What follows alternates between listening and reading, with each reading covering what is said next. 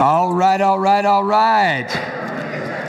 If you could make your way back to your seat, that would be fantastic as we get started here. I am so glad that you are here this morning, joining us. And have you ever had somebody say to you, I have some good news? You ever had that? I have good news. No. I have great news. Have you ever had that? And what is our natural response? Yes. Tell me what your good news is. And then they say the words, nope, you're going to have to wait. You're going to have to wait till after I get off of work. Or maybe they say, nope, you're going to have to wait till after I get out of school, or whatever the case may be. But those words, you're going to have to wait. Those 6 words are such a killer because they develop within us anticipation. This better be really good news. There better be pie involved, and we better be going somewhere really cool, okay? We anticipate what's coming. And I have to tell you today that I have been anticipating, this is not working, guys. So just so you have a heads up, I tested it this morning, but it's not. So there we go. Okay.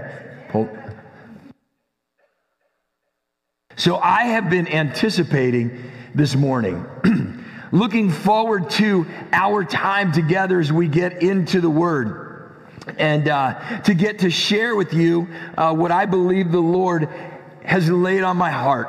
Now, as a speaker, there's an interesting thing that happens sometimes for a speaker. Sometimes a speaker thinks that you're all on the same page, that we are all on the same page, that we're all beginning from the same starting point. And a lot of times that's true, but sometimes it's not. And so today, I want us to have kind of a, not so much a sermon, as I want us to have kind of a conversation. And I've got my tea up here, and you have your water right here. And I want you to kind of picture that I'm sitting here at this table, at least for a brief amount of time, and that you're sitting right here, and we're having a conversation, okay? And I want us today to talk about, I feel like in this series on paradigm shift, that there's some things that need to be clarified, okay? For us to understand, so that when we talk about context, we're all on the same page. So today, we're going to talk about the context of context. The context of context, just so that we are all on the same page, coming from the same position, going into what we're talking about. The whole idea that it is so important to know what the Bible was saying when it was written, so that we can understand what it's saying to us today. So before we go any further, we're going to do what we should always do first. The first thing that we should always do when we read Scripture is pray. Yes. First thing. So let's pray together. Lord, we thank you so much for your presence with us. What an incredible time. God, I honestly could say, I don't know if that was as special to you or as good for you, Lord, as it was special to me to be singing and worshiping you. And I pray, God, that it was a fragrant aroma to you, that our praises and our worship rise up to you. And now as we spend this few minutes talking about your word and laying kind of the foundation of a context for context, I pray that you would speak to us and challenge us. And I pray all of these things for your glory, Father. I pray all of these things by your guidance in wisdom, Holy Spirit. And we pray all of these things in your name, Jesus. Amen. Amen. Amen. So I want to hit a couple of things really quick. Just a couple of brief hits, okay? The first thing when we're talking about context, putting context into context, the first thing that we have to understand is the role of the Holy Spirit. The role of the Holy Spirit when we are reading the Scriptures. None of this works without the Holy Spirit. We have to have the Holy Spirit's guidance and direction when we are reading God's Word, okay? It is the first step to understanding God's Word is us coming to God and saying, reveal the truth of your Word to me. And that happens by the Holy Spirit. That's what Scripture says. That's what Jesus said in John chapter 16. He said this, Jesus said, but when He, the Spirit of truth, that's the Holy Spirit, but when He, the Spirit of truth, comes, He will guide you into all truth.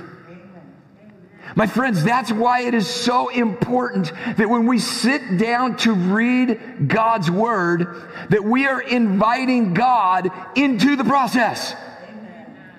Into the process of reading His Word and interpreting His Word. He will guide you into all the truth. He will not speak on His own. He will speak only what He hears, and He will tell you what is yet to come. He will glorify me because it is from me that He will receive what He will make known to you. The critical thing for you and me to understand is the Holy Spirit will guide you into all truth. It's imperative that we're inviting God into the process of this. Our first step in reading Scripture is going to God. Amen. Our first step in reading Scripture is going to God and inviting God into the process. The second thing that I want to share, so the first thing's Holy Spirit. Everybody say Holy Spirit. The second thing is that I fear that I may have kind of led down a path that was a little bit maybe misunderstanding for some people, okay?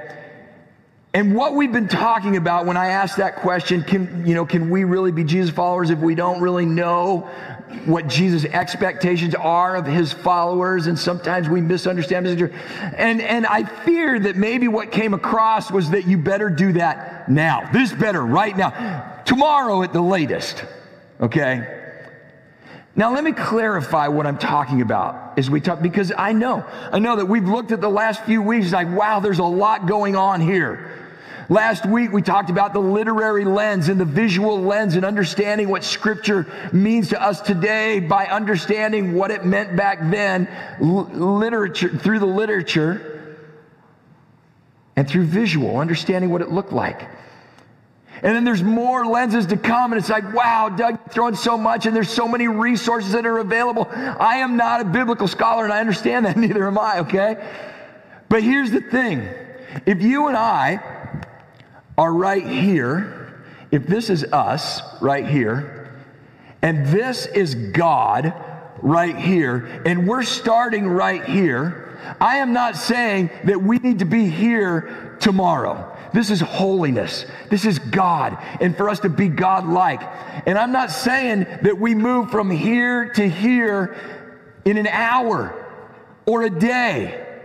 This right here, this is a life journey right here. I want you to think about it this way. When you read the Scriptures, when you read the biographies of Jesus' life, Matthew, Mark, Luke, and John, the Gospels, when you read that, I love the disciples, because all of us here can identify with the disciples. They were with Jesus. They were with God in the flesh. John, who wrote one of those biographies, said, "The Word became flesh and made His dwelling among us." They were with God for 3 years, and they still could not connect the dots. They asked the dumbest questions. Peter leaders said the dumbest things. They fought and bickered over who was the greatest right before Jesus is going to die. The disciples for 3 years were with Jesus, and they didn't get it. They didn't understand it. It really wasn't until after the Holy Spirit came, which we just read about, and revealed those things to them. My friends, this right here, this is a life journey. Understanding what the Scripture says. When we talk about the different lenses, it's like getting your master's degree or getting your degree in anything. It takes time, it takes work, it takes study. It doesn't happen overnight. The thing is that we have to be willing to do the work to learn, okay? And this line isn't always like this, right? In this life journey, Sean pointed this out to me while we were talking. We were kind of talking about this, right?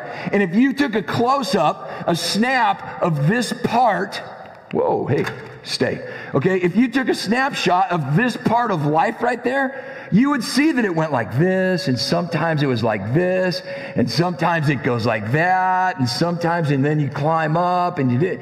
That's how life is. But the fact of the matter is that the journey, the goal is to always be moving forward in our walk with God. Yeah. Will there be setbacks? I'm not going to blow smoke. Yeah, there's going to be times when I fail, when I fall. The question is, do I get up? Do I keep moving forward? Do I keep pursuing holiness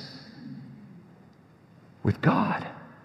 Do I keep pursuing what God has called me to be and to do?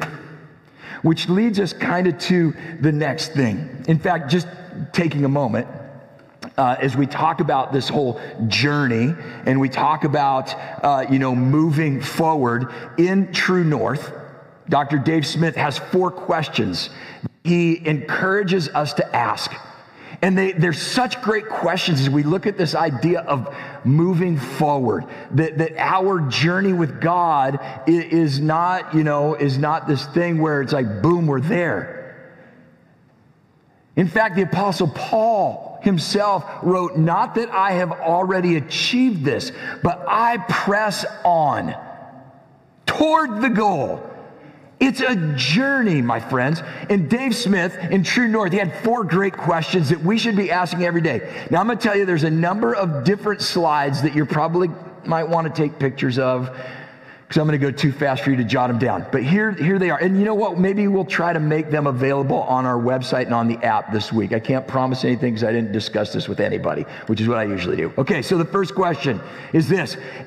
Am I on a life trajectory that takes me closer and closer to Christ each day? That's the journey. Am I on a trajectory that's moving me closer to Christ? Am I less concerned with being considered in and more focused on being Christ-like?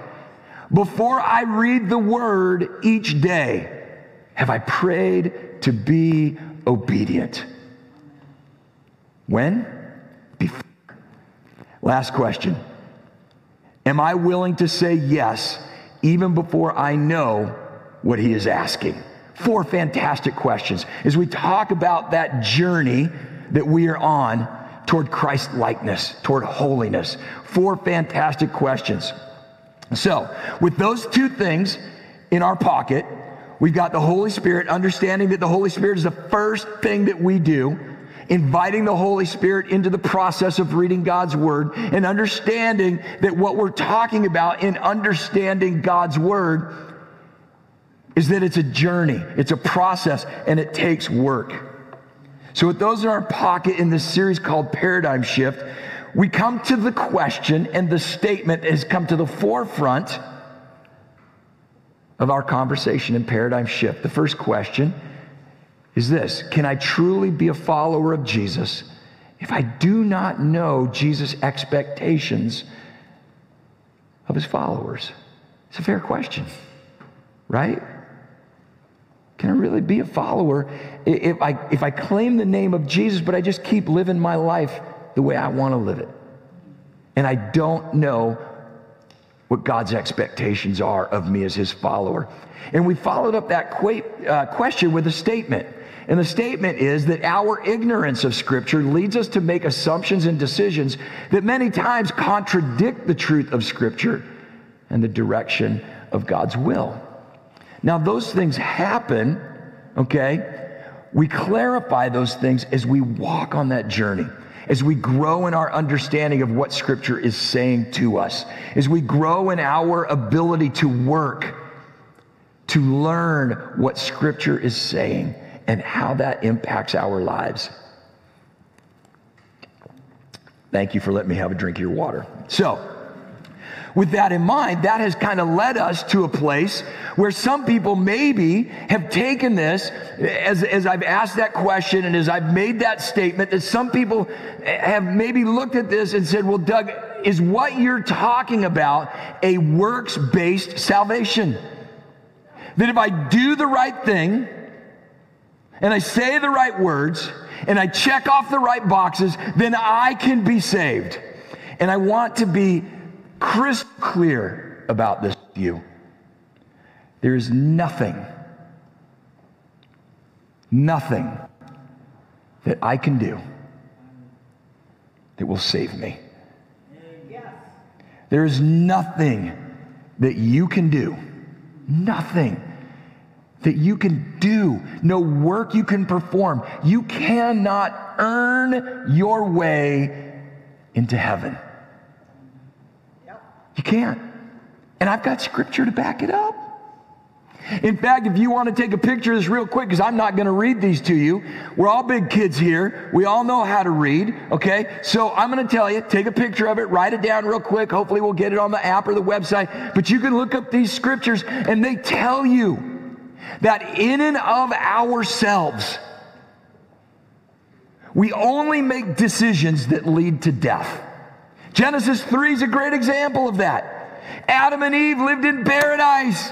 They had everything they could possibly want.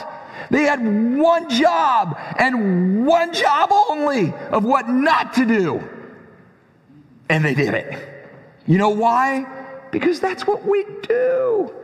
We're human beings.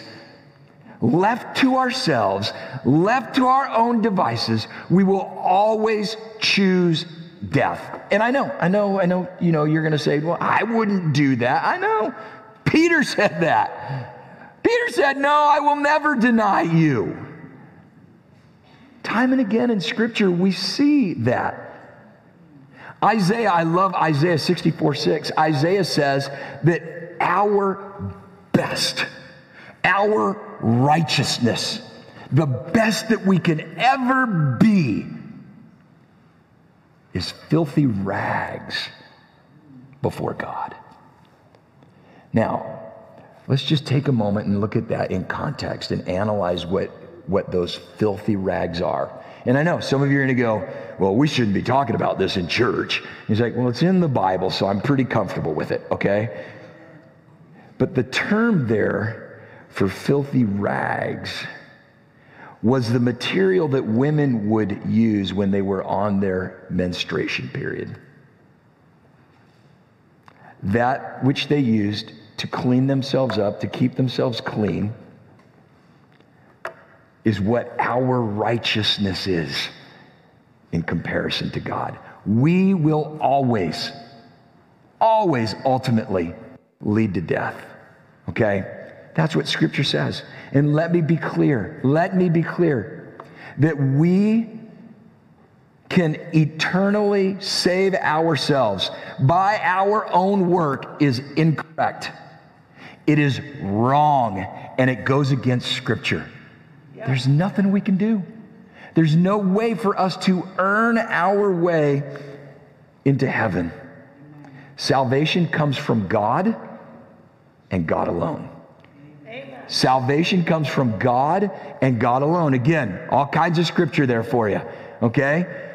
John 3:16, Romans 6:23, Romans 5:8, Romans 10:9, we see time and again that salvation is the gift of God, okay? In fact, right now we're going to hang our hat on Ephesians 2:8 and 9, which some of you are familiar with. Ephesians 2:8 and 9 says this, for it is by what? It is by what? It is by grace that you have been saved through faith. And this is not from yourselves. It is the gift of God, not by works. Amen. So that no one can boast. Not by works, so that no one can boast. Amen. I want to be clear. Our works do not lead to salvation. Our works do not lead to salvation. The only work we can do that leads to salvation is surrendering and submitting to the one who can give us life. And that is God alone. So, I'm going to make it simple for us. I'm going to give us 7 words to remember this by, okay? The first 4 are this. Works are not salvation. Works are not salvation. Say that with me. Works are not salvation. But I want to make sure we're clear on this. While works are not salvation, works reveal salvation. Works reveal salvation. What we do matters. How we live our lives matters. As followers of Jesus, it's not just what we say. It's how we live that matters. And Scripture bears this truth out. And I know that some of you are going to go, you're walking a fine line there, Doug. It's starting to sound like works-based salvation. And I'm just going to tell you, nothing could be farther from the truth. What we do matters. We are saved by God's love, forgiveness, mercy, and grace. Ephesians 2:8 and 9 says that, for it is by grace you have been saved through faith, and this is not from yourselves. It is the gift of God, not by works, so that no one can boast. Amen. And we hang our hats on that and miss the next verse. Do you want to see what it says? Yeah. You're going to have to wait till after work. I'm kidding. Verse 10 says this, for we are God's handiwork, created in Christ Jesus to do good works. I'm confused. It's by grace you have been saved through faith, and that not of yourselves. Not by your works, so that no one can boast. And yet, God, you have the audacity to throw this verse in there, that we are your handiwork. And you created us, what? To do good works, which God prepared in advance for us to do. Which brings us back to this statement. Works are not salvation. Works reveal salvation. How we live our lives reveals to the world around us what we believe. Amen. It's why those men and women in the early church could go into the Colosseum of Rome and be torn apart by wild animals. How they could be beaten and bruised and hung on crosses. Peter, I love Peter's story because it's so Peter. When Peter's about to die, they're going to kill him the same way they killed Jesus. They're going to hang him on a cross and leave him to die. And Peter has the audacity to look at him, and Peter doesn't say, well, you know what, I'm kidding. It's all a big joke. Okay, no, I don't want to die. Don't hang me on it. That's not what he says. He looks him in the eye and goes, listen, can you do me a favor? I'm not worthy of being killed in the same way as my Savior. Can you turn my cross upside down? Just so it's not confusing for people. How could they do that? because of their salvation. And their salvation overflowed into how they lived their lives. And we see it time and again. Another group of verses for you that I'm not going to read to you, except for 1 John 2:6. I love that. I love what 1 John 2:6 says. He says that the person who claims to be a Jesus follower must walk like Jesus. And these verses talk about that. They talk about how we live our lives matters. How we live our lives does not lead to salvation. It reveals salvation. Now, real quick, let me ask you a question. If a person says they have faith in God, but doesn't live out that faith with their life, will that faith save them? It's awful quiet in here. And I know some of you are starting to kind of go, there you go again, Doug. If a person says they have faith in God but doesn't live out that faith with their life, can that faith save them? Now, I'm going to be really honest with you. That's not my question. I stole that question. You know who I stole it from? I stole it from Jesus' brother, James. And I love what one speaker said. What would your brother or sister have to do in order to convince you that they were God? And to be honest with you, James didn't believe that Jesus was God for the first long period of time, but at some point, Jesus' brother James stepped up and realized and recognized that Jesus is who he said he is. He is God in the flesh. And here's what James, Jesus' brother, wrote. He wrote, "What good is it, my brothers and sisters, if someone claims to have faith but has no deeds? Can that faith save them? Can such a faith, if a person says they believe in God, if a person says they have Jesus in their heart, but it's not represented in how they live their lives, can such a faith save them?" And he goes on in verse 17 to say, in the same way, faith by itself, if it's not accompanied by action, is dead.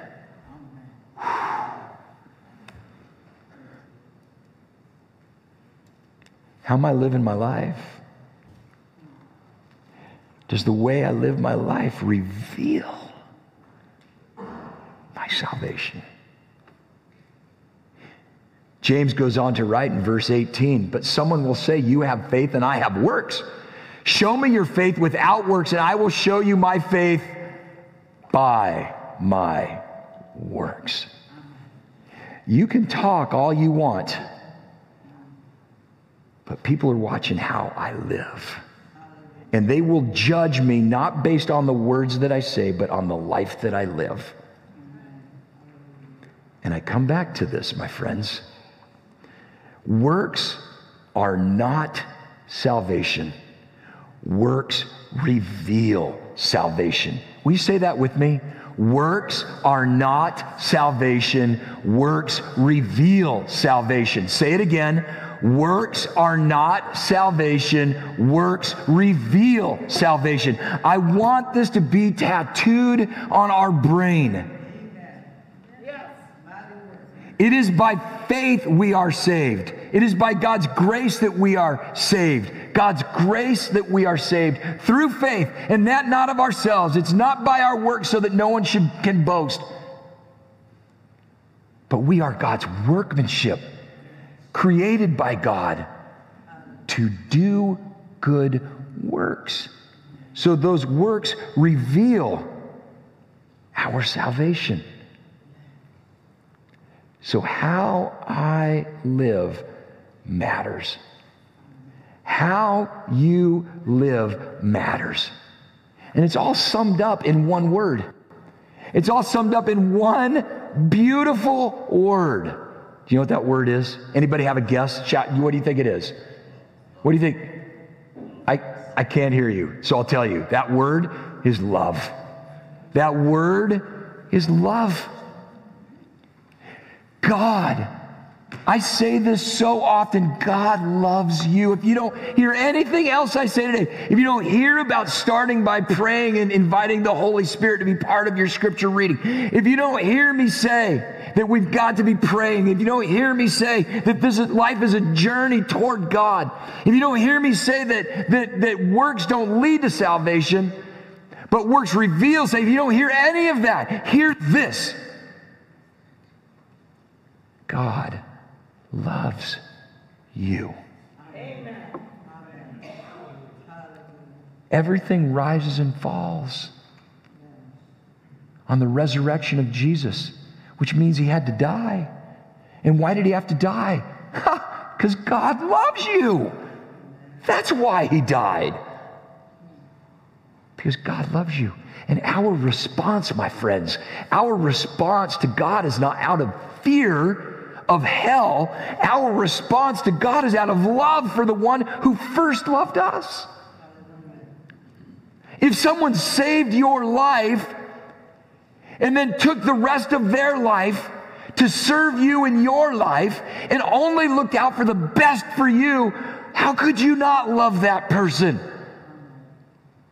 And that's what God's done for you and what God's done for me. The Beatles got it right. They got a lot of things wrong, but they got this right. All we need is love. All we need is love. Womp, womp, womp, womp. All we need is love. Sing it with me. Womp, womp, womp, womp. All we need is love. Love. Love is all we need. But what is love? It's a great idea. Those three words are easy to say. I love you. I love you. But how do you know when someone really loves you? As the old saying goes, the proof is in the pudding. It's what they do, right? And the Apostle Paul knew that. He got that right. He wrote a whole chapter about it, about what love is. Paul said, if I could speak in the tongues of men and of angels, if I could speak every language on earth, but I don't have love, it's just noise. Paul said, I'm a resounding gong or a clanging cymbal. It's just noise. He said, if I gave my life to save people, but I don't have love, it means nothing.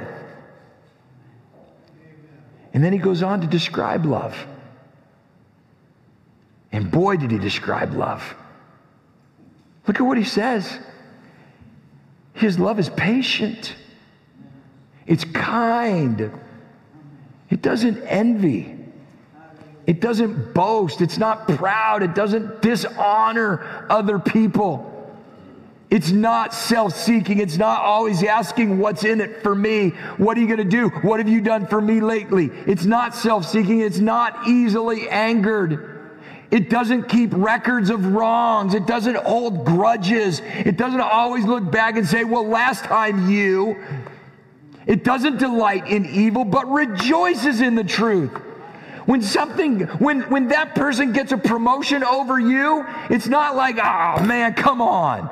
That was it. No, it's like, woo, you got the promotion. I'm so happy for you. It rejoices with the truth. It always protects, always trusts, always hopes, and always perseveres. Do you realize what that is?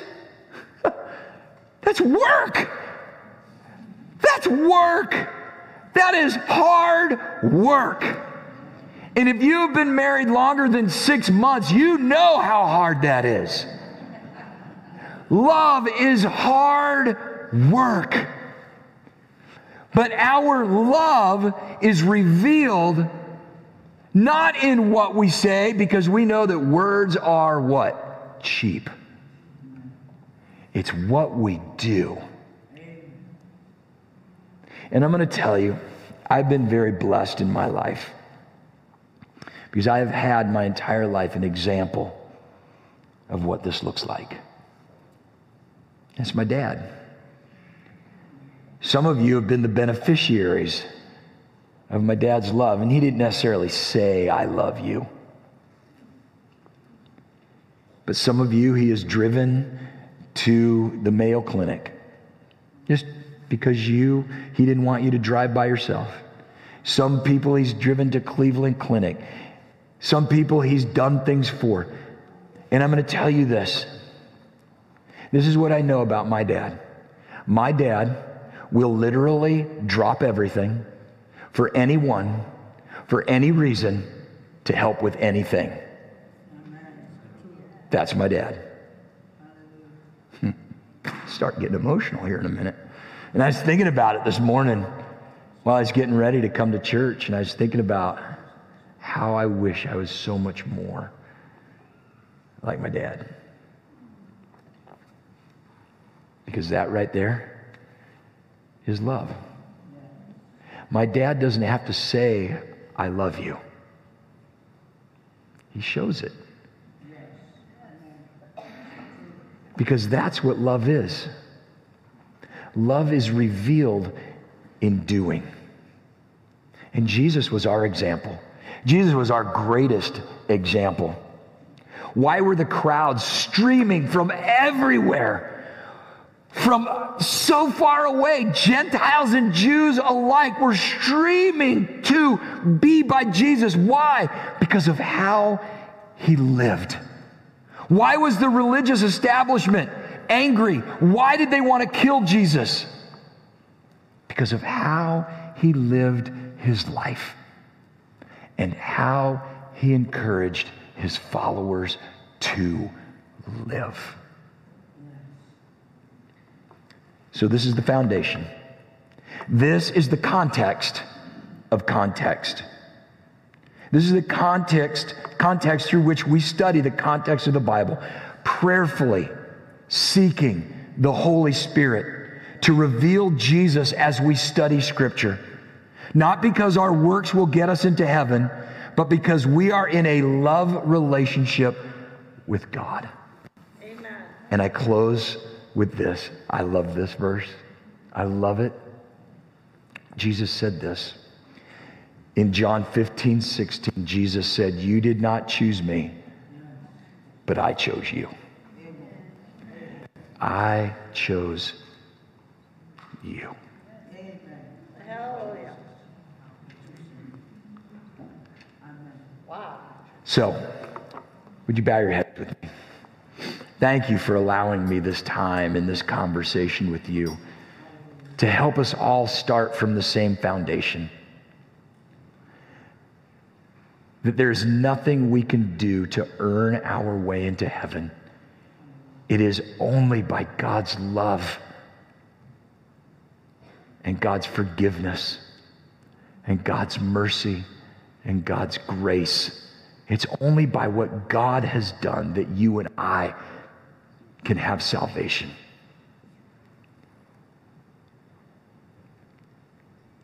There's nothing we can do to earn it.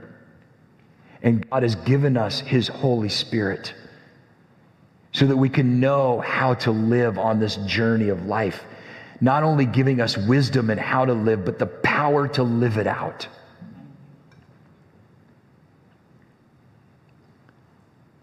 Because he loves us so much that he said, "You did not choose me, I chose you." And for some of you today, you're realizing and recognizing, man, there's nothing I can do to get into heaven. And that everything in my life, everything good, let alone bad, has not put me in a position to get into heaven.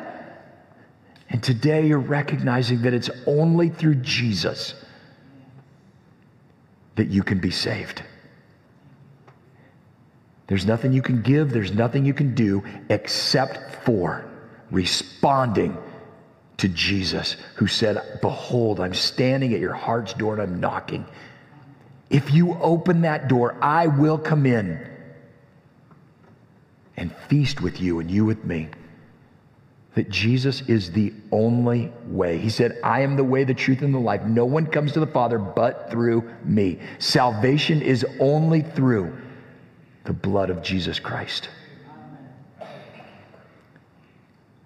And if you're recognizing that today, then it's as simple as just turning your life over to God, what you know of God, and beginning where you are to start living for God. And it can start as simply as with a prayer. And if this is what you want to do, then I'm just going to ask you to pray this prayer with me. I'm just going to do it slow. And you just repeat the words I say. And I'm going to ask everybody to pray this out loud so that nobody prays alone. So everybody pray this with me, okay? Dear God, thank you for loving me. Thank you for sacrificing for me.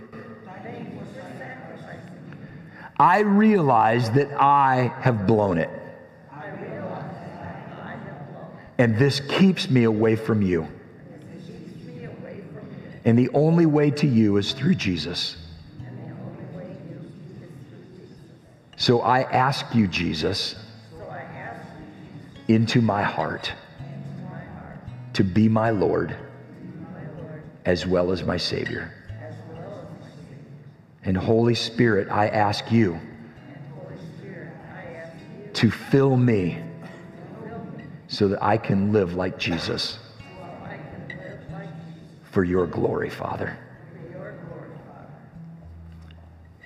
Now, with your heads bowed, some of you have prayed that prayer before, but today you're recognizing, you know what? I kind of went backwards. I started living my life.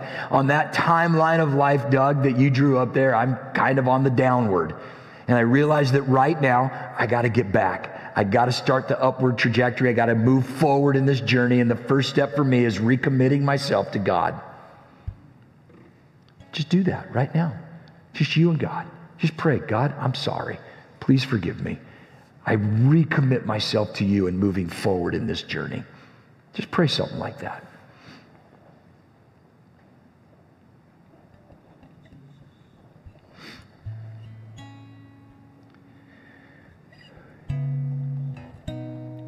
Now, if you prayed one of those two prayers, I want to pray for you. If you prayed one of those two prayers, do me a favor, just make eye contact with me, okay? I'm going to look around, and you just make eye contact with me if you prayed one of those two prayers, okay?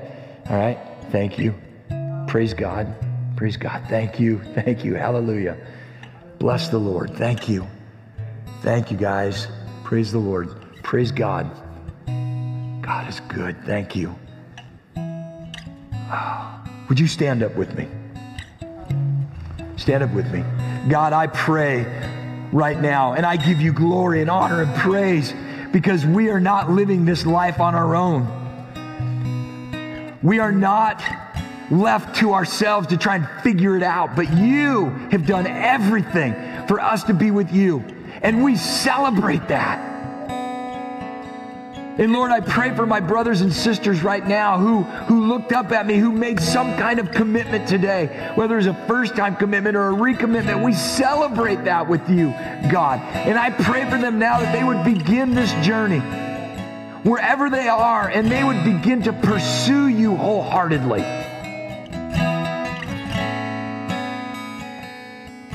God, I just pray that you would protect them from the arrows of the evil one. The Holy Spirit, you would fill them with the joy of their salvation, and they would move forward, encouraged to know that you love them. Father, for the rest of us, wherever we are on this journey in life, I pray that we would move forward, recognizing that our works do not lead to our salvation. Only you can do that. But our works reveal our salvation. Let us live lives that are so amazing. Kind of as you said, Jesus, in your Sermon on the Mount, that we are that city on the hill, that we are the salt of the earth, that people will see our good deeds and praise our Father in heaven. Whew. God, if we live that way, the world will change. Do your work through us, I pray, God. And I pray all of these things for your glory, Father, through your power and guidance, Holy Spirit.